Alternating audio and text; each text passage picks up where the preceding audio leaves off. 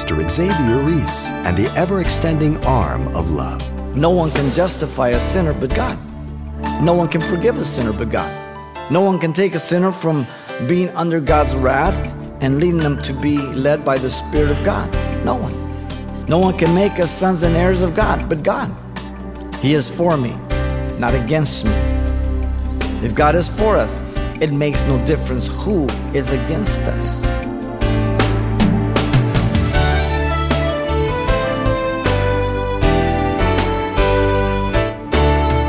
Welcome to Simple Truths, the daily half-hour study of God's Word with Xavier Reese, Senior Pastor of Calvary Chapel of Pasadena, California. Do you ever feel all alone, forgotten, neglected, and unloved? Well, as a child of God, this isn't even possible. Yes, it's true, those around you may treat you badly, but you will never be neglected by your ever-loving Father. Pastor Xavier takes us to a powerful section in the book of Romans for today's encouraging lesson, the abounding love of God. The Apostle Paul, as you know, has brought the sinner a long way. From being a depraved and rebellious enemy of God to being justified in Christ Jesus, pronouncing him uncondemned. We and all other sinners are saved by believing the promises of God in the provisions of Jesus Christ, which was motivated by the love of God, John 3:16. This love provision has made us sons and daughters of God, adopted heirs of God, and joint heirs with Jesus Christ to be led to live by the Holy Spirit. This is the context of what we're going to look at. Put it in all of chapter 8, okay? Very important. So Paul finalizes this peak experience of the Christian by declaring that not only is there no condemnation, no frustration, but there will be no separation from the love of God. Keep in mind the context to those who walk after the Spirit, not after the flesh. Romans 8, 1 through 4. This is all in the drop. Otherwise, you're back in chapter 7. Willful defeat, okay? So let me read here as we look at the efficiency of God's love from three perspectives. Verse 31 says, "What then shall we say to these things? If God is for us, who can be against us? He who did not spare his own son, but delivered him up for us all, how shall he not with him also freely give us all things? Who shall bring a charge against God's elect? It is God who justifies. Who is he who condemns? It is Christ who died, and furthermore is also risen, who is even at the right hand of God, who also makes intercession for us. Who shall separate us from the love of Christ? Shall tribulation, distress, persecution, famine, nakedness, peril, or sword? As it is written, for your sake we are killed all the day long. We are accounted as sheep for the slaughter. Yet in all these things we are more than conquerors through him who loved us. For I am persuaded that neither death, nor life, nor angels, nor principalities, nor powers, nor things present, nor things to come, nor height, nor depth, nor any other created thing shall be able to separate us from the love of God, which is in Christ Jesus our Lord." The efficiency of God's love is given to us here from three perspectives. First, we have the proclamation of God's love, verse 31 to 35. Second, the perspective through God's love in verse 36 and 37. And then thirdly, the power of God's love, 38 and 39. The proclamation of God's love comes first, verse 31 through 35. Notice in verse 31, God is our defense. The question is regarding all God has done for the sinner. What should we say to these things? The fact that we are justified in Christ. Jesus says there's no condemnation to that individual. The fact that now we are able to meet the requirements of the law as we walk in the Spirit. The fact that we will be raised at the resurrection. The fact that we are led by the Spirit of God who bears witness with our spirit regarding our sonship and our heirship. The fact that the present sufferings are not to be compared to the future glory. The fact that the entire creation is groaning to be redeemed. The fact that the Holy Spirit intercedes in prayer for us. The fact that all things work together for good to those who love God and those who are called according to his purpose. The fact that God foreknew and predestined us to be conformed into the image of his Son. The fact that whom he predestinated, them he also called. Whom he called, them he justified. Whom he justified, them he also glorified. What should we say to these things? Amazing grace. That's all you can say. Now notice the answer is given in a rhetorical question. It implies only one obvious answer. Though it is not stated, this is the answer. No one. No one. If God is for us, who can be against us? No one can justify a sinner but God. No one can forgive a sinner but God. No one can take a sinner from being under God's wrath and leading them to be led by the Spirit of God. No one. No one can make us sons and heirs of God but God. No one is omnipresent, all-present, omniscient, all-knowing, omnipotent, all-powerful. Only God.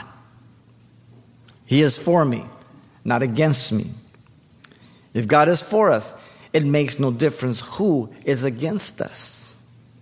Even though Satan, the world and our flesh, is constantly working against us, greater is he that's in you than he that's in the world. 1 John 4:4. That's a great promise. Now, notice that God is also our benevolent provider. Look at verse 32. God gave his best, his Son, to save us. He who did not spare his own Son, but delivered him up for us all. He gave his Son as evidence of his love for us, sinners. The Father incurred the cross. His Son was given by the determinate purpose and foreknowledge of God in Acts 2:23. Before the foundations of the world. The Father made his Son a curse for us, Galatians 3:13 says. He gave his Son as a very sin bearer for sinners. He made him the propitiation, that payment which satisfied the wrath and demands of God in 1 John 2:2. Not only for us, listen to the rest of the verse, but for the whole world. Us as the believers, the world or those that still aren't saved. The Father substituted his Son for us. 2 Corinthians 5:21, God made him sin for us who knew no sin, that we might be made the righteousness of God in him. You see, God will supply all that is needed throughout salvation. It's premised on what he did first. How shall he not, with him, also freely give us all things? Now, notice the question is rhetorical once again, and he runs through a whole series of these. It has only one answer that is again implied, but not stated. Yes, of course he will give us all things. Having done the most difficult to make the provisions for a sinner to be saved, to save the sinner, how much more now? The teaching is from the past to the present. Before the cross, there was the debt of sin needed to be paid. After the cross, the debt was paid. Notice the teaching is also from the transaction of love that brought about salvation to all who will be needed for ongoing transformation. So the love provided the salvation. Now how much more all the needed for transformation unto glorification. God is the one that's sufficient for all this. The benefits of salvation come through Jesus Christ. Don't miss that. He's going to say it many, many times. The amount of benefit that Jesus will bestow upon the believer, the heir of salvation, is all things. So our confidence is in with him and what he has done, not in ourselves. Then he tells us that God is our judge, not other people. Verse 33. Who shall bring a charge against God's elect? It is God who justifies. And the question again, being rhetorical with an implied answer, no one. The question is in view of our past sins. Now you go tell some of your friends that you used to hang out and party with and say, hey, listen, I'm saved, man. All I ever did, I'm whiter than snow. They go, dude, I was there. They should put you in jail. And what they're saying is true from their perspective because they don't know Jesus. They don't know that he's transformed you, that he's died for you. The phrase being Bringing a charge means to bring an accusation against that person. And the charge is in the future tense regarding the sinner's past sins. So as I say, you speak to somebody who you were with in the past, and they're in the present. I say, hey, dude, you're guilty. Notice the one being charged is identified as one of God's elect. The word elect, eklektos, chosen one, it's important to determine the context. The context will determine whether it's a Christian or the Jew. Matthew 24, just one of the passages, speaks about the elect, for the elect's sake, meaning the Jew. This is the Christian, so the context is very important. The one chosen is based on God's foreknowledge. We've seen this. Predestined to be conformed into the image of his Son, but never at the violation of man's free will, nor predetermining others to go to hell. We reject that. Romans 8, 29 and 30. Ephesians 1, 5 and 11. 1 Peter 1, 2 speaks about the predestination, the election. God's choosing. It has been said that predestination and free will are two parallel lines that there's no way we can understand how they cross on this side of heaven. But once we get to heaven, we'll see how they cross. Some people have a difficult time. They say, well, that's not fair. What if I'm not predestined? Well, my question to you is, what makes you think you're not predestined? Well, I haven't come. Well, if you haven't come, well, that's your fault. But that's not fair. Well, then come. You see, you can't fault God because he died for whosoever. Are you a whosoever? You qualify. Isaiah 55, 8 and 9 is great. It says, for my thoughts are not your thoughts, nor are your ways my ways, says the Lord Yahweh. For as the heavens are higher than the earth, so are my ways higher than your ways, and my thoughts than your thoughts. His predestination, his election is always based on foreknowledge. Foreknowledge in the Greek simply means knowledge beforehand. I can't define it any other way. If you're a Calvinist, you define it completely different, but it's wrong. If I try to define it different than what the word means, then I'm trying to define it and figure out and think the way God would think. And since you're not God, you're going to come with a stupid answer. Wrong. I mean, you'd be pretty lame if you knew what horse was going to win at Santa Anita and you go bet on the loser, right? Give God a break. God knows everything. Notice the impossibility of the charge is stated. The answer is that it is God who justifies, and we've gone through this word before. Justify means acquitted of all the wrongdoing. This is the 15th and the last time it's found in the book of Romans. The justification is based on the faith provision of God the Father through his Son Jesus Christ. That was the theme in the opening chapter 1, verse 16 through 17. For I'm not ashamed of the gospel of Jesus Christ, for it's the power of God unto salvation, the Jew first and to the Greek. For therein is the power of God revealed from faith to faith. The just shall live by faith, according to Habakkuk 2:4. That's it. The sinner simply believes by faith in the promised provision of God in Jesus Christ. The sinner is transformed into a saint, being positionally in Christ, trusting what he has done. I simply believe as Abraham believed. He also tells us that God is our intercessor. This is all out of his love. Look at 34. The question regards someone pronouncing a verdict of deserved punishment. Who is he who condemns? And the word condemns means to judge a person worthy of a verdict declaring just punishment. And the answer again is rhetorical, and it's implied. No one. You see, people can look at you and remember what you did. You can think back and remember what you did. And yet, by looking at the deeds without the blood of Jesus, rightly you deserve punishment, and so do I.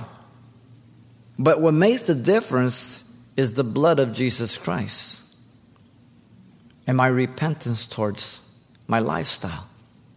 That makes all the difference in the world. The answer provides the complete source of our acquittal.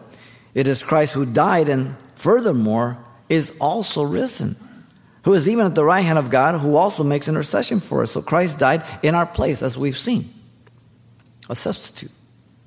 Further, Christ is risen out from the dead, evident of the accepted payment. The payment was at the cross. The receipt is the resurrection. God honored it. And Christ is the right hand of God, the place of privilege and power. And he's sitting. He's not like the high priest walking around. In the Old Testament, there was no chair in the holy or the most holy. There was always work to be done. Jesus is sitting. He said it from the cross, it is finished. And notice Christ also makes intercession for us on our behalf, not against us. Hebrews 4:14-16 says we are to come boldly before the throne of grace to find grace and help in time of need. Any time of the day. Any time. My little children, if you stumble, if you fall, you have an advocate for defense, Jesus Christ the righteous, the lawyer for the defense, 1 John 2:1. He's there for us. Now notice also, God is our faithful and reliable friend. Look at verse 35. The question again being rhetorical with an implied answer. No person. Who shall separate from the love of God? No person. There is no one that can separate me from the love of God. The word separate means to divide or to cause me to depart. The force is from without, from the outside.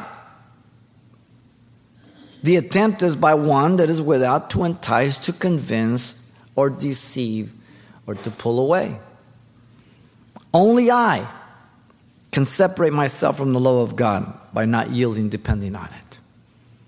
There is no woman that can take me from my wife, Trudy.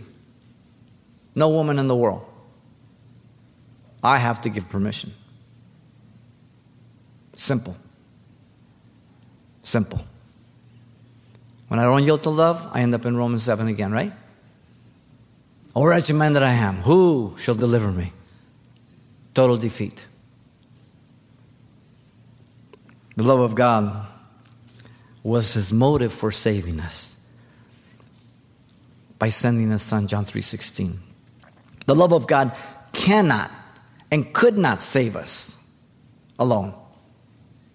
It was his provision, his death, and his blood that saved us. The love of God was the motive behind it. Your son and daughter are rebellious. They're in the world. They're doing their thing. Your love for them can't save them. They have to realize their condition and take the provisions. But your love can't save them. But your love is there to give them the provisions of repentance. You understand?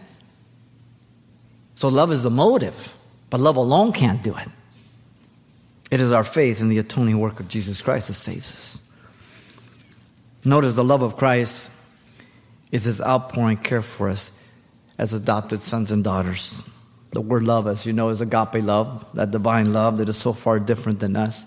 Our love is so conditional. I love you till, you don't look young anymore. I love you until this or that. It's all conditional. But God loved us while we were yet sinners. The love of God withholds nothing that is good for us. In fact, his love is always the initiatory love. 1 John 4:19 says, he first loved us, therefore we love him. You understand?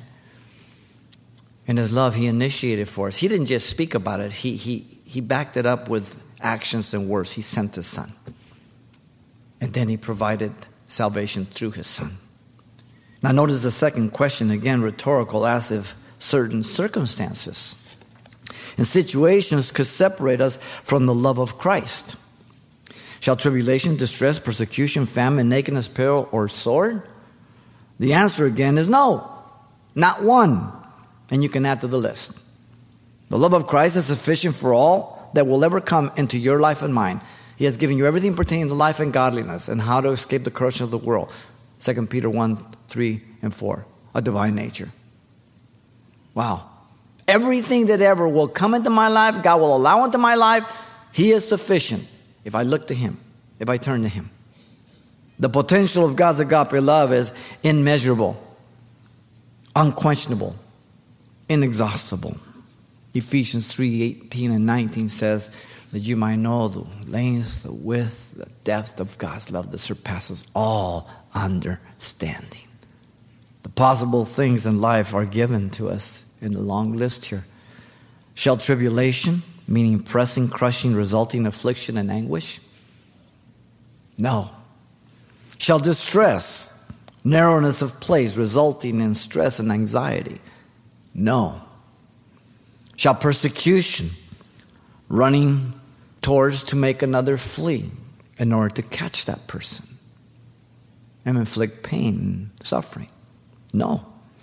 Shall famine, scarcity of food, being destitute? No. Shall nakedness, having no clothing to cover your body? No. Shall peril, that atmosphere that brings danger, impossible injury and loss of life? No. Shall sword, that small knife-like sword that was hand-to-hand combat, close combat, opposed to the big thrashing sword for judgment? No. None of these things can separate from the love of God. If I look to Him, if I depend upon Him. And history has made that very, very, very clear. Luther called John 3:16 the heart of the Bible, the gospel in miniature. It's so simple a child can understand, he says, yet it's condensed into deep and marvelous truths of redemption in these few poignant words. Listen to it. God, the greatest lover, so loved the greatest degree, the world the greatest number, that He gave the greatest act, His only begotten Son, the greatest gift, that whosoever, the greatest invitation, believeth, the greatest simplicity, in Him, the greatest person, should not perish, the greatest deliverance, but the greatest difference, have the greatest certainty, everlasting life, the greatest possession. What are you going to say to those things, ladies and gentlemen? Wow. We at Calvary Chapel believe that man is depraved. All have sinned and come short of the glory of God, and the wages of sin nature is death, Romans 3:23 and 6:23.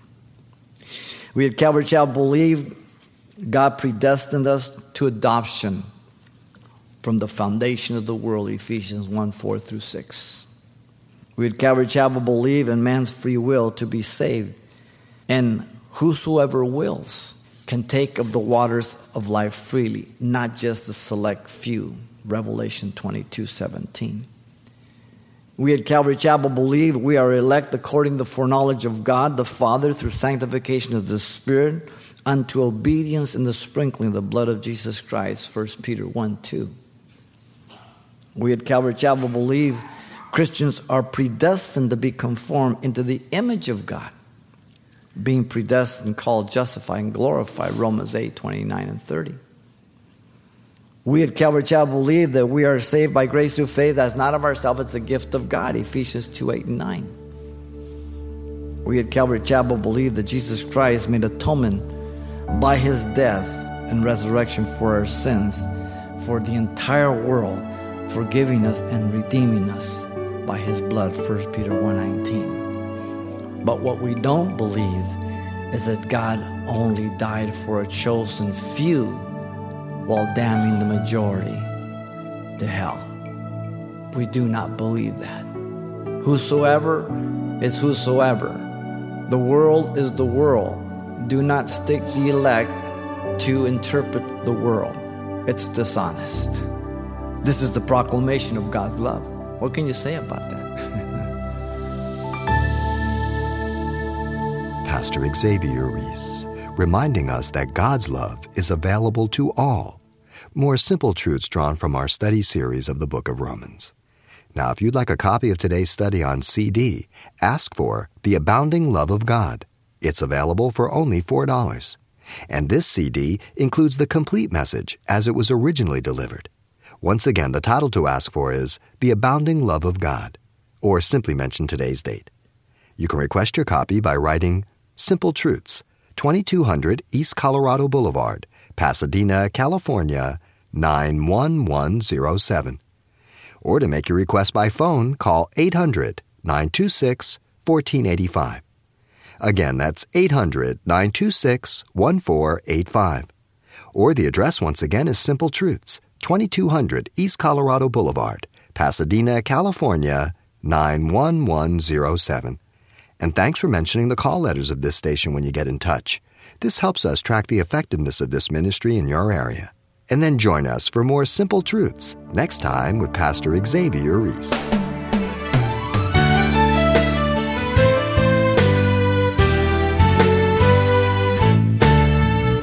Simple Truths with Pastor Xavier Reese, a daily half-hour broadcast, is a radio ministry of Calvary Chapel of Pasadena, California. www.calvarychapelpasadena.com.